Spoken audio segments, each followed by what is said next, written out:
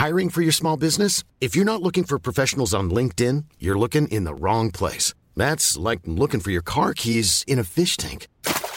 LinkedIn helps you hire professionals you can't find anywhere else, even those who aren't actively searching for a new job but might be open to the perfect role. In a given month, over 70% of LinkedIn users don't even visit other leading job sites. So start looking in the right place. With LinkedIn, you can hire professionals like a professional. Post your free job on linkedin.com/people today. Hi, I'm Danielle Radoichin, and welcome to episode 11 of the ASOS podcast, My Big Idea. I'm here in the ASOS canteen in London to chat to Amber Atherton all about how she went from selling jewellery out of the spare room at her parents' house age 16 to starring in a TV hit show to running her successful brand My Flash Trash today. Here's Amber's big idea. Hi Amber. Hi Danielle. Nice to see you here. Thanks for coming to ASOS. Oh, no problem. I love coming to hang out in your canteen.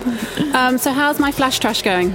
My Flash Trash is going well. We've just launched in Topshop, Oxford Circus. So we are just overseeing that at the moment and the launch of our new charm jewellery range. So that's exciting. Wow. So it's actually been going for quite a long time. I mean, you've been a businesswoman for quite a while now. Yes. I know you started when you were very young, like 16. Mm-hmm. Yeah, I mean, I started various businesses throughout my childhood and online websites. And then when I was 16, I started sourcing jewellery and selling it at school. And then I made a WordPress blog and used to just take photos of the jewellery on my friends and put it on the blog. And then people would email me to buy it. So you've always had a head for business, it seems. Do you think, what made you like that? I think so. I think my parents always really encouraged me to start my own business. I mean, my dad's a pilot, but he was always very entrepreneurial, and so I was fed a lot of business books from an early age, and that really inspired me to start out on my own. What kind of business books? I mean, I got sent all of the, well, not sent, given sort of by my dad all of the Rich Dad Poor Dad books, which are quite cliche American self-help books, but quite motivating. Rich Dad Poor Dad? Rich Dad Poor Dad by... Can you just find those on Amazon? Or yeah, Amazon. Is there a special place you have to go? Yeah, just Amazon. Yeah. I think the author's Robert Kiyosaki. Yeah. So those were very inspirational, and then from then on I was just voraciously reading all of them, from Richard Branson's book to Warren Buffett's book. Just had them all on the go all the time. And are there any online resources that you use that are good to go to if you're trying to start your own business? Online resources. Virgin actually have a great platform called Virgin Pioneers, and they document a lot of entrepreneurs' stories there. And there's magazines like Inc. and Entrepreneur, Business Insider. Most of the online tech websites have enterprise sections. Are they all free? Yeah, they're all free. So I check them out on my sort of daily blog roll. Are they good ones to follow on social? Who are good on social? Fashionista actually has got a really great business section, and they really focus in on fashion entrepreneurs, as well as obviously business of fashion. Yeah. And what about, because you obviously chose jewellery as a business thing, why did you choose jewellery, and then how did you go about researching it?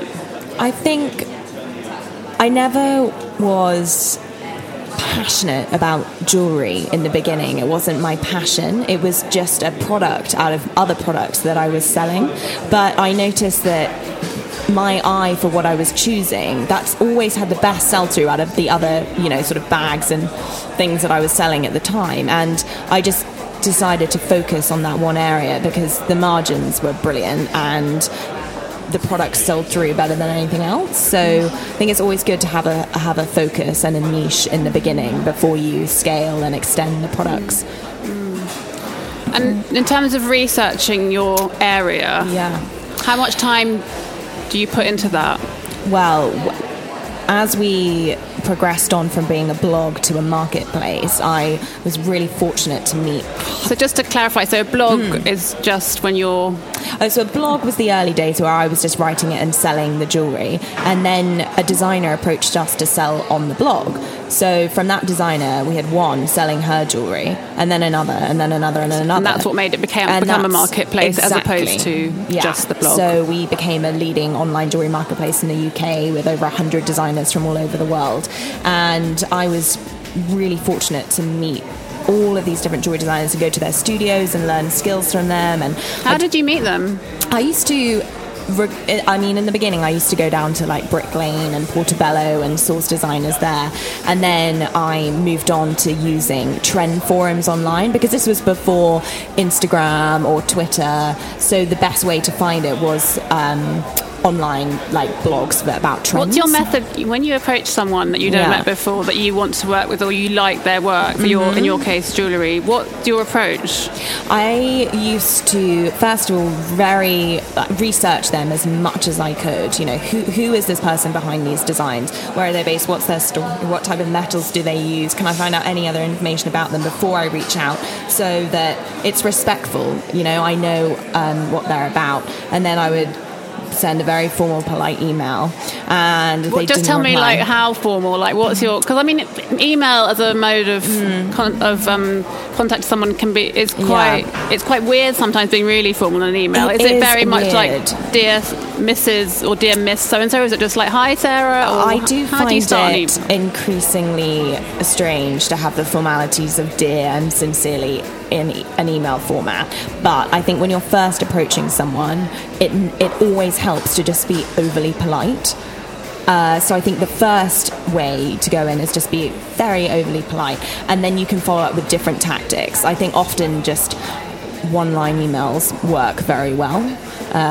People are so busy. Yeah, people are so busy, especially if you're trying to get an appointment with someone. One tip I would say is that if you want to try and meet someone, don't say, oh, could we have a meeting? Be really specific. Are you free on Tuesday the 24th at 3 o'clock, or perhaps Wednesday at 5 o'clock? Because that has a much better acceptance rate than a sort of a vague date in the future. And then obviously you're also known because you were then cast in a very famous TV show, reality TV show Made in Chelsea. Which must have changed things for your business quite a lot. It really did. I think... What happened? So prior to Made in Chelsea, my fast trash was sort of very niche fashion. Our average selling price was over £500. We sold diamonds, we sold very luxury jewellery, and we were often in high fashion publications, and our customers were definitely older. And then when I got involved in Chelsea, we just had an influx of teenage traffic, thousands of teenagers coming to the website every day, but there was no conversion rate because our product price was so high. So we immediately sort of pivoted our product price and merchandising to cater for that customer, and it just gave us a mass sort of commercial awareness for the brand, as opposed to being the sort of more niche fashion jewellery boutique that we were before. And how did you manage to run your business and be in a reality TV show at the same time? Well, this was probably why in most of Made in Chelsea I'm wearing little to zero makeup. My hair is in a bun. I would honestly run. It was just so chaotic. All the other girls would sort of get up, have a makeup artist, have their hair done. I'd run into the office, doing conference calls, sorting things out, blah blah blah, and then they'd be like, okay, go. We're meeting in location in Chelsea, and I don't even live in West London, so I'd come all the way from Shoreditch and then go all the way over there, arrive on set, and just be thinking all about business in my head. So all of these sort of silent scenes, I'd be like, okay, when do I need to get back to the office? And like, what did everyone else think about you doing that, or the other cast members? Well, they think you were a bit weird. They probably thought I was a bit weird and just a bit of an outsider, because they would all be like talking about their relationships, and I'd be like, I wonder what the export duty is to Korea, like just in the corner, or like always bringing my laptop to do emails. And do you think that sort of, in terms of how people perceived you after that show, because obviously it's called Made in Chelsea and it's supposedly about posh people. What do you say to people who think that, you're just from a privileged background, so of course it was easy for you to start a business? Or well, I think that it does give me a stereotype being born Made in Chelsea, but I think the reality is it's just so far removed from that. Yes, I was very lucky to have a fantastic education, but my parents are from Northampton. My dad's a pilot, worked incredibly hard to get the family to be able for me to go to that school, and everything I've done has been total graft and hustle by myself. I was given no contacts, no network whatsoever from my parents other than business books. And I really did teach myself everything. So I think, it's difficult to escape the stereotype that the show gives you. But they give you some really good stuff in terms of exposure, I guess. So did people come and offer to invest in your brand after you've been on the show? It was...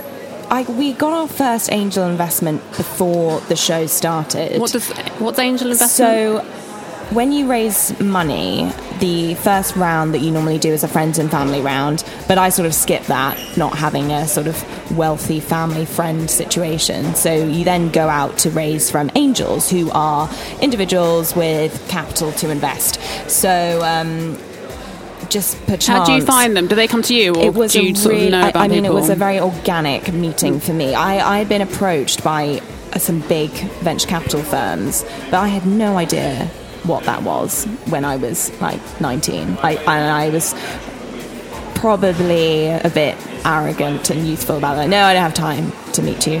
But I did actually take some of those meetings, and they were, I think, just always throwing yourself into the unknown just builds the more you can be in situations you find yourself feeling awkward in, the better, because you just learn. Embrace the fear, Embrace the fear, 100%. I used to walk into these meetings of like massive billion-dollar venture capital firms when I was 19, and I was like, I've got a business called My First Trash, and they were just as bemused as I was, probably. So what's your advice for people who are going into those kind of meetings? I mean, what should you wear? Well, I think you should have your own sense of style. Don't conform to wearing a sort of a shirt and a suit if that really is not you. I think just be... So they don't expect you to be wearing formal office wear? All tech entrepreneurs wear sort of T-shirts all the time. But isn't it good then maybe to jazz it up a bit? Yeah, jazz it up, look stylish, reflect your own personality, but just be modest. Don't be wearing clothes that might detract from your intelligence. You don't want to get money for the wrong reasons. Exactly. Yeah. And are there any key questions that you think it's good to ask if you're meeting up with potential investors? Yeah, I think if you are, you're raising money, you don't seem too excited or that you really need it. You don't need it. There are loads of options out there for you. So you want to be extremely confident in your proposition and probably a little bit coy. Don't give away everything. And what I've learned as well is to just be calm. Be passionate and excited about your idea. But the calmer you can be. Take your time to answer their questions. Don't immediately rush in to answer. It just makes you look naive. I think just keep it slow and mature. Right. Okay. Good. That's good. That's good advice. And then in terms of networking, I have actually seen you at a party once, and I know I think you're good at networking in the sense you are. What are you like when you go to a party or you go to some event, and sometimes those things can be quite intimidating, especially if people don't know you, or on the flip side, if people have a kind of preconceived notion about you. How do you just go up to people? How do you mingle? How do you go up to people and make contacts, meet? Yeah, I think the first thing I would say is that if you're not feeling on good form and you're not sure if you want to go, I just wouldn't go. Just stay home? Yeah, just stay home. I think it's always better to not go than to go and give an impression that is not the 100% best version of you. But then part 2 of that is how you do network and go up to those strangers. I've learned so much from Americans in the sense that they are just so bold and fearless. Talk to you in the elevator, talk to you in the cafe. Oh, hi, what are you doing? And their just fearlessness of conversation really impacted my own ability. So do you just go up to people, stick your hand out and say, hi, I'm Amber, or do you wait for an introduction? I think it's go with what you're most comfortable with. If you want, you can definitely go up to people. People are always thinking about themselves and their own insecurities. They're not even really aware of you. So I think that's one thing to remember. So if you want to go up and either go for a more casual approach, comment on the atmosphere of the event, or do you know, sort of a more casual comment, or you can just go straight in and say, maybe give them a compliment. Oh, I really love Do you shoes. carry business cards? What's No. It's the amount of business cards I've had printed in my life, though. I could make a business card house. It's just what do people ridiculous. do for business cards now? Is there a kind of digital version? I'm never really sure these days what people do. I think if you've got a startup, the first thing that most startups do is spend a ridiculous amount on stationery and business cards and packaging. Seems quite weird in this day and it's age just to do totally that. not necessary. It's just an ego thing, and you just don't need them. So what do you do instead? I just take people's email. I will email them on the spot. So I had a meeting with some people from America the other day, and I was just, let me just write you an email now. Just don't give them the opportunity to say no. Love it. Okay, and then so lots of celebrities have been snapped wearing my Flash Crash jewellery, and I know you've said that when the Duchess of Cambridge wore it, it had a massive impact on sales, as you'd expect. Who are other celebrities who have had a big impact on sales for you? It's actually surprising that online influencers, vloggers and bloggers and Insta girls have actually Any in particular impact. I mean, Tanya Burr is wonderful, and she did a wonderful video, and the impact of her featuring my Flash Trash jewellery in her video, that she was wearing it, was longer than that of the Duchess of Cambridge. Longer? How do you mean by longer? Longer in terms of the amount of traffic and the amount of sales it drove to the site. How do you get these people to wear your stuff? I think in the early days, it's just persistence. Just persistently contacting them. But also it's a lot more difficult now, because a few years ago not everyone had agents, whereas everyone has agents now, so you have to get past them somehow. How do you get past an agent? Just social media, I think you've got to just be direct with them and actually try and get yourself in front of them somehow. I think that is an advantage. Sounds a bit stalky. It is a bit stalkerish, actually. Be careful. I think that is an advantage that I have, though, is being able to meet people in real life is massive, because everything. But in you business, have to get to a point where you meet them in real life in the first place, I guess. So so persistence is quite a good tip. I think persistence, and I think it's just researching them. You know, what instead of being sort of fangirly about it, give them something that they would react to that's intelligent. Or like what? Like for example, if you were trying to get in touch with Tanya, maybe you want to give her some tips on something that she's been looking for, so that it's useful information, she notices you. Or maybe you want to send her a cool image or a cool little personalized video of her with your products in. Things like that. And you can, just the amount of business deals I've done through social media is ridiculous. So it really is about persistent communication and giving and finding out something unique. Like, case in point, I once applied to do an advertising internship when I was sort of 17 or something, and I got one of those giant Millie's cookies, because I kept sending emails to the generic email and no one was getting back to me, and I was like, right, something has to be done about Millie's this. Cookies, is that those Millie's cookies that you get at the train station? Yeah, I love those. So I got one of those giant cookies, and I split it in half, and I took the other half out, ate the other half, and then put my CV in the other half. And then I sent it to the guy. I found out where this advertising agency was, walked in there and said, oh, this is a delivery for name of guy. Yeah, name of guy who was on the accounts. So I sent him this cookie, and I put my, my email address on my CV and everything. And I said, I'm the other half to this. It's beyond weird. And he emailed me within like half an hour being like, that is the weirdest thing that's ever happened to me, but come back in and come and have an interview. So I went back in. Embrace the weirdness, it can have an impact. That is certainly an original approach to getting a job. And so finally, My Flash Trash, obviously successful. Do you have plans for expanding it further? What are your thoughts for it? We do 40% of our sales to America currently, and we've just launched in Forever 21 over there and some cool concept stores. So I'm excited about maybe starting a team over there and having a satellite office in California, which will be really exciting. And just to continue, we want to be a multi-million-dollar business, so it's just a journey of determination to get it to there. That's great. Thank you very much. Thank you so much, Danielle. So that was Amber Atherton talking about her big idea. Tune in next week to hear the next My Big Idea and check out previous episodes on Acast, iTunes, or your favourite podcast app. Bye!